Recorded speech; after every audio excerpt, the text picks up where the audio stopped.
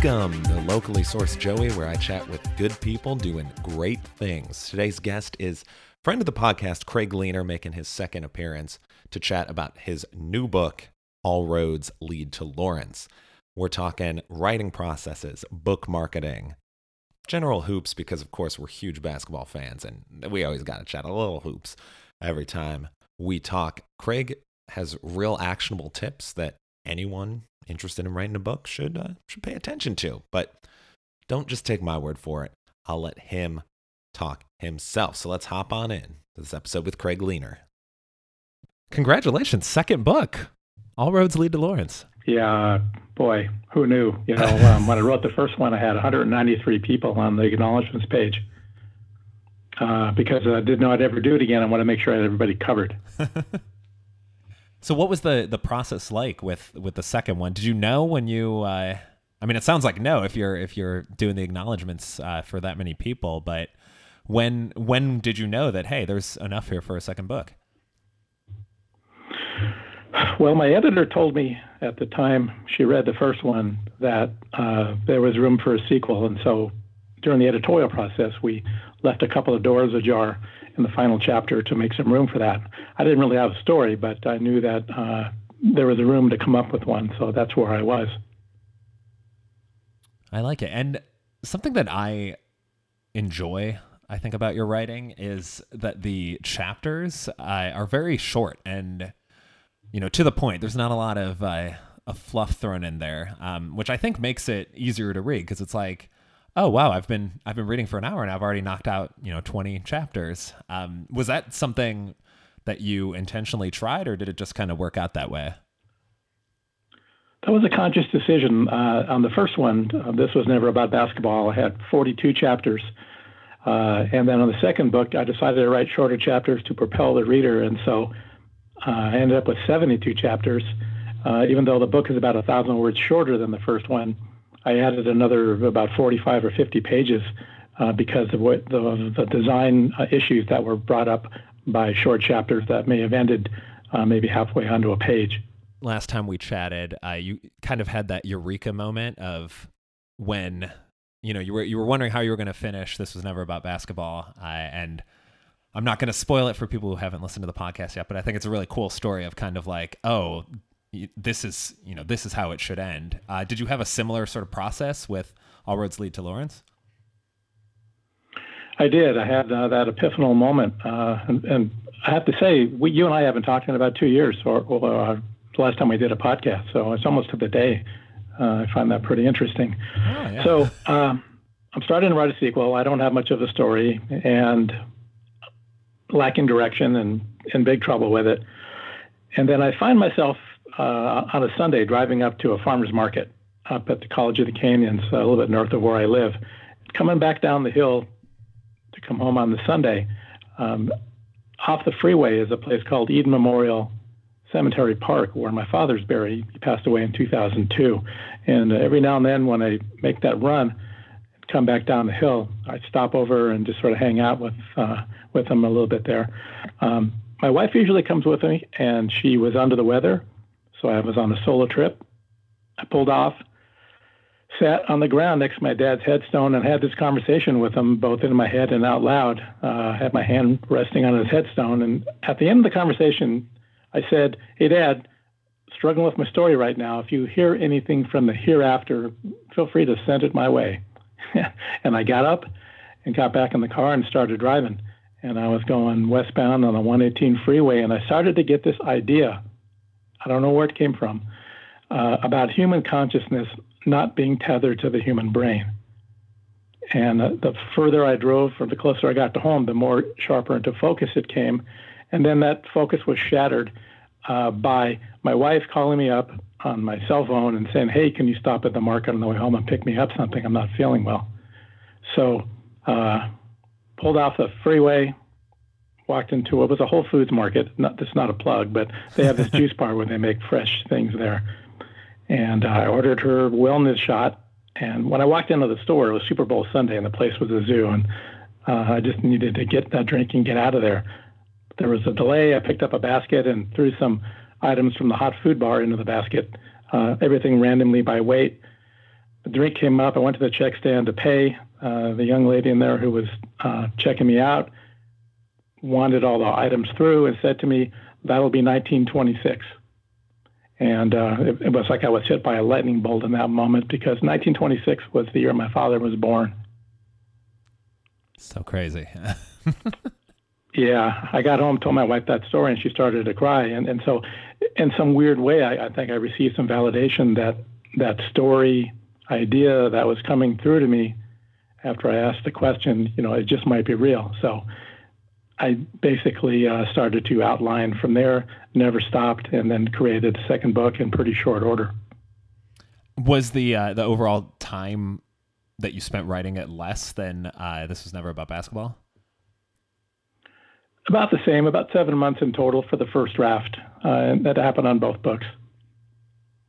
All right, very cool, very cool. And I know when we've spoke before, you kind of touched on the route of going indie publishing as opposed to a traditional publisher. And one of the things that you mentioned to me that I guess I kind of knew, but I had never really considered just how long of a wait it is between your, an agent saying, "Oh, I like this, let's get it published," and to it actually being published. And it seemed like that was kind of a big reasoning for you to go a different route. Can you just talk a little bit about sort of that whole process and what that was like? Sure thing. I hadn't really thought about that part of it. I just started to write, and when I finished my manuscript, I started to investigate what my options were. And there were basically two of them. And the first one was find an agent who believed in it. That person would go ahead and find a publisher who believed in it. And then I would give up creative control and would have no say over the timing of anything. And in 3 to 5 years, if ever, that book would be on a bookshelf. And I'm just, I'm not a young man anymore, and I did not want to sit around and wait for that kind of period of time. So I elected to go after the self-publishing route, where you can source an editorial team, a design team, and then hoist it up at a couple of different places and get it out there to the general public in a matter of just a handful of months. I like it. I like the expedited route. That seems like the way to go. Yeah, it's your definition. One's definition of success is an important part in this decision. If you're interested in being on a bestseller and selling millions of copies, then the self-publishing route is more challenging. My goal was just to get out a book that was as professional as it possibly could be, send it out to the world, and hope for the best. And that's what I did on both of these books. Absolutely. And that leads nicely into, I think, what can be just as, if not more challenging than the writing of a book is the marketing of it. And what sort of tactics have you taken to try and get the word out about the book, besides obviously appearing on wonderful podcasts like this? There's a general rule about this process, and that's that no one's going to care more about your book than you are. And so that is a way to guide yourself into spending your money correctly. On the first book, I put some money in some areas that didn't really give me any kind of return, or at least nothing that was tangible. So second time around, I'm older and wiser, and I am kind of doing surgical strike marketing.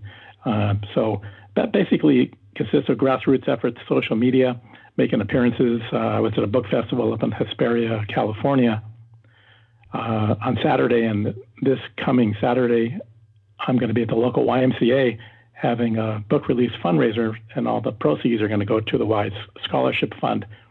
So getting on Twitter, getting on Facebook, trying to reach librarians around the country, and talking to independent bookstores. It's anything I can do to get the needle moving. So I'm just there's an interdimensional energy being in both books called the seventh dimension, and so I channel that every time I get out of bed in the morning. I make a decision to do 7 things to move the needle on this book every single day, 7 days a week.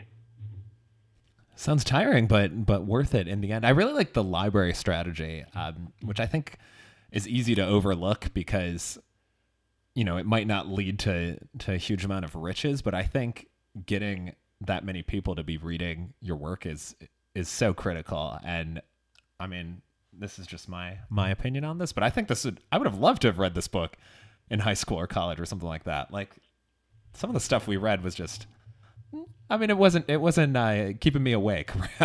Whereas this one, I wanted to find out what was going to happen next. Oh yeah, thanks. I had a library system up in Central Washington pick it up, and one day I had this order for a whole bunch of books, and I thought it was probably some sort of software error on the part of the tracking system. I've been fortunate that it's getting some recognition, but libraries certainly are a way to put it into young readers' hands. And I think that's probably, I would say, the number one goal is to just get it in young readers' hands. There's a lot of lessons in both books, a lot of really powerful things for a young reader to know and to try to learn. And that's where I'm coming from when I write these. Awesome. I like that a lot. And one of the initial chapters, it might even be the first chapter now that I'm thinking about it, involves the play, where it's kind of, the play that the team's run so many times before works like a charm. And when I was reading that, it reminded me of a buddy and I, shout out to Gullo from the University of Miami. We would run this play at the start of every pickup game when we were on the same team. And it was very simple. You're starting a game at half court, top of the key. And one of us who was taking the ball out would pass it to the other one who flashed up to the wing. And we basic give and go right back to them and kind of stick our butt out so we're setting a screen on the person who was guarding whoever passed it in. And this isn't exaggeration. I would say 90% of the time the shot went in. And I think it was just sort of that almost automatic feeling of like, hey, this is the play we're going to do. We're going to start off up 2-0 because we just made a 3. And I assume that you probably in your basketball days have had a play that worked just as well like that. Well, yours involves a lot more energy, a lot of movement of the ball. In my experience, my favorite play was always the stack, out of bounds play when the ball goes out of bounds under your opponent's basket and you're taking it out right underneath the basket. And there's this play where you line up 4 guys in front of each other. The person inbounding the ball smacks it with his hand, and that cues everybody to, in sequence, move in a different direction. It's designed to create some confusion, and then it sets a back screen for one of the players for an easy layup. And I think it worked like yours did about 90% of the time. It is a thing of beauty when it happens correctly. It's nice to have those plays that just always have a good success rate. I remember playing a team that had John Shire on it, if you remember him from the Duke glory days at the end of the 2000s.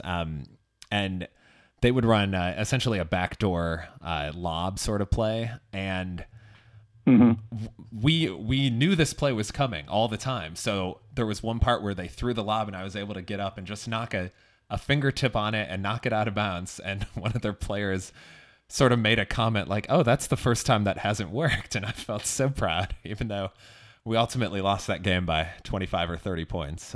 So what impresses me most is that you actually remember that play that vividly. When things happen on the basketball court as players, we never forget them. The important ones are with us forever. And it's one of the ways that we measure the world and those who are in our world. So congrats on that. And you're going to remember the play for a long time. I have it on good authority. Yes, I'm always, I don't know if impressing or perhaps slightly freaking out a friend of mine by bringing up just either random basketball plays I've been involved in or just witnessed, whether like a random 13-4 upset from the 2006 March Madness or, just something obscure like that.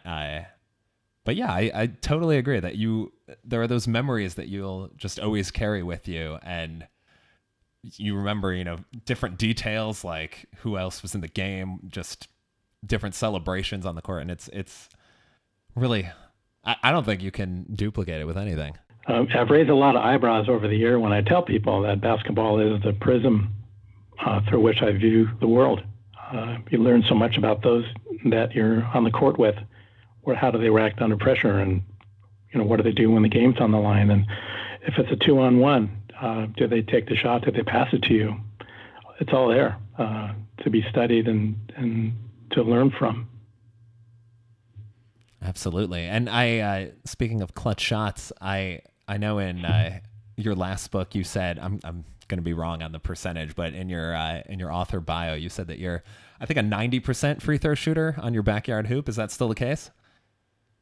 It's 87% actually. Okay. And of course, the important thing to remember here is that it's 100% unverified. So I'm out there by myself shooting a lot of free throws. In times when the words come a little slowly, I'll go outside and shoot some. And then that rhythm that I achieve out there, I'm able to bring that into the house and then continue to write. I like that. I've never tried shooting free throws before writing, but I like that strategy a lot. It does get you into a good rhythm. I'm going to try that. I'm going to try that next time. Yeah, I can't recommend it highly enough.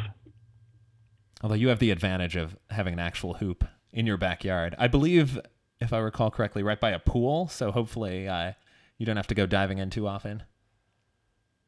Yeah, the ball I use out there is an indoor-outdoor. So when it hits the pool on occasion, you just have to dry it off. It doesn't take on the water. And then there's decisions to be made as the ball is making its way for the pool. How much of a hero do you want to be to try to keep it from going in?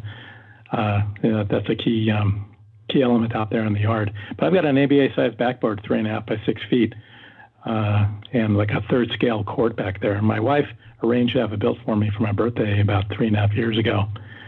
What a sweetheart. Yeah, that's a terrific birthday gift. I might have to get in touch if I want to make that happen in my backyard, just on the logistics and everything. I had a summit meeting out there with the landscape guy, the cement guy, and the pole guy. And the three of those guys talked it over, figured out the sequence of things, and it was a pretty well choreographed dance number out there. It took about 4 or 5 weeks. At the conclusion of it, I chalked it up, and then a striping crew came out and striped it, and then I was ready to go. Nice. That's it.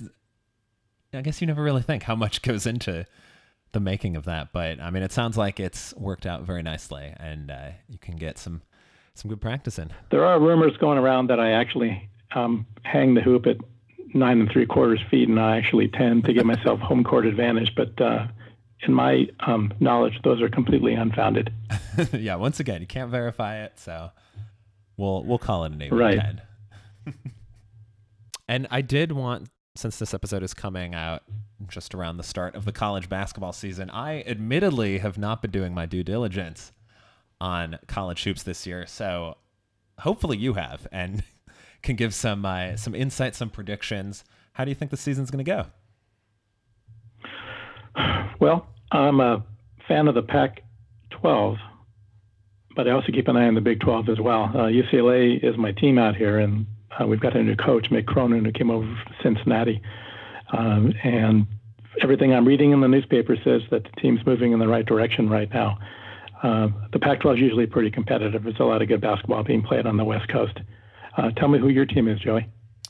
Well, as a graduate of the University of Miami, I always root for my Hurricanes, although last year was rough, and the year before was equally pretty... well, it ended poorly. I actually got to see them get upset at the buzzer by Loyola Chicago, who you may remember, reached the Final Four, and to the chagrin of some of the fans around me who were not Miami fans but saw I had my Miami shirt on, I actually picked them to lose that game, which maybe will also cause some distress among my fellow Canes. But having watched the team play all season, I was like, this is the type of game they would lose, and lo and behold, they did.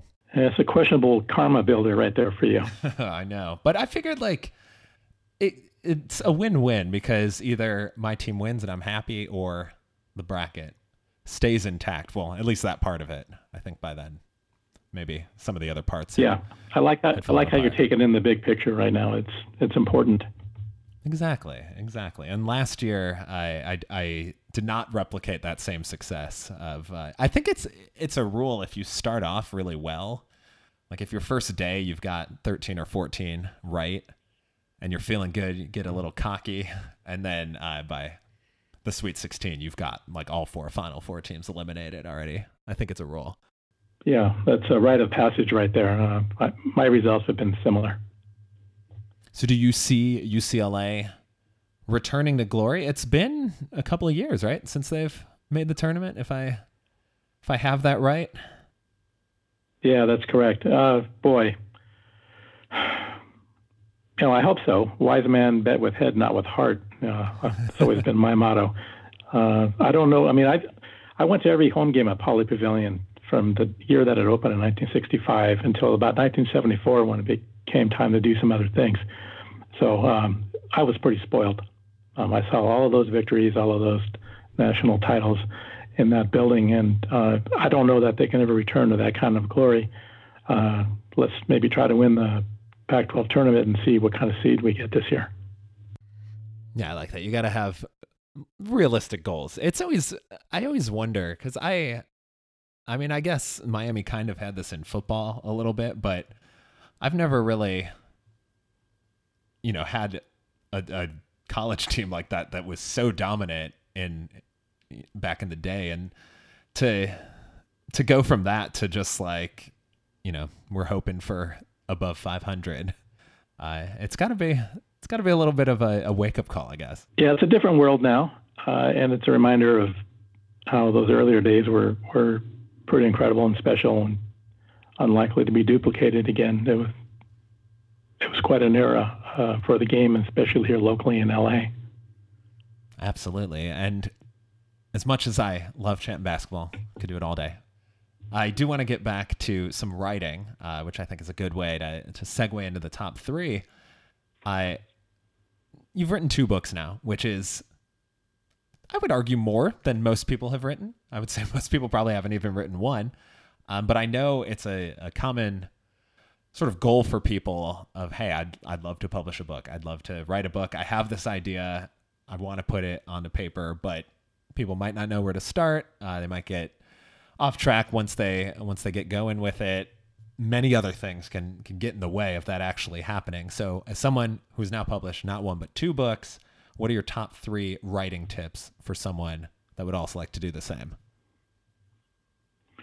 Well, the first tip would be buying a book. And this book in particular is called Write a Novel and Get It Published. It's written by an Englishman named Nigel Watts, sometime, I believe, in the 1980s. He passed away in 1999. The publisher hired a gentleman named Stephen May to come in and write an updated version of it. And when I was writing mine, I read 7 books on how to write a book, plot and structure, dialogue, this is everything you can think of. This is the last one that I read, and this guided me in. It's a concise text on how to approach it. It's just really dead on. It talks about the 8-point story arc, which is a nice way to try to frame up your story. So I would recommend getting this book. That's number 1. I guess for the second one would be to tell everyone you know that you're writing a book. Every single person you know in your life, tell them. And that way, you've got nowhere to run. You've got to finish it, or you'll just look like a fool. It was effective for me. It was part of my strategy. And the third tip would be to hire or source a good editorial and design team and set a goal to produce a book that looks like it was published by one of the major publishing houses. If you're a self-published author, I think that is a noble goal to shoot for, and just have to go out there and source a good team. I like that. I just read the old saying of, if you want to do it fast, do it alone. But if you want to, oh no, now I'm forgetting the final part of it. If you want to go far, get a team. Something along those lines. Yeah, exactly. At the same time, I have to tell you that nothing ever happened fast enough for me with the team working on it, because everyone's got a life and things are going on. So it tests your patience from time to time. You want things to move and be completed. But if you have skilled people around you, then that tempers your enthusiasm, for finishing it quickly. Yeah, I can imagine. And now that 2 are out on the shelves, are we going to see a third book in this series? Boy, my editor, Judy Gittenstein, she's in New York City. She told me when she read the second manuscript that this is a trilogy. So again, we had to go into the final chapter, which I really hadn't nailed down. We had to leave a few things ajar, leave a little bit of breathing room. And I'm just now starting to outline the third story. There's going to be, let me say this, some ancient geometry playing a role, and possibly some time travel. All of it as it relates to basketball. Excellent. Is there a working title for this, or does that come later in the process? Currently, the working title is "This Was Always About Basketball," and until something knocks it off, that's going to stick. I like it. Bringing it full circle. Yeah, exactly. Bookending the All Roads book. I like it. And Craig, you're almost off the hook, but if people want to get in touch with you, want to pick up a copy of either This Was Never About Basketball or All Roads Lead to Lawrence, where can they find you? Well, easiest way would be at craiglehner.com, CraigLehner.com, at Craig Lehner on Twitter. The books are available anywhere books are sold. Of course, Amazon is a good place to source it, but you can really walk into any independent bookstore, and I encourage this, and order it right there, and it'll be delivered. So that's the situation there. I appreciate you asking me that, Joey. Absolutely. I appreciate you saying to support your local bookstores, because that's awesome. All right, Craig. Well, you are officially off the hook. Thank you so much for hopping on the podcast. And as always, we'll leave you with a joke. And let's make it a basketball one. Why was Cinderella thrown off the basketball team? She ran away from the ball. Get after it today, people. Oh my goodness, I didn't see that one coming. I try to make the jokes topical, you know.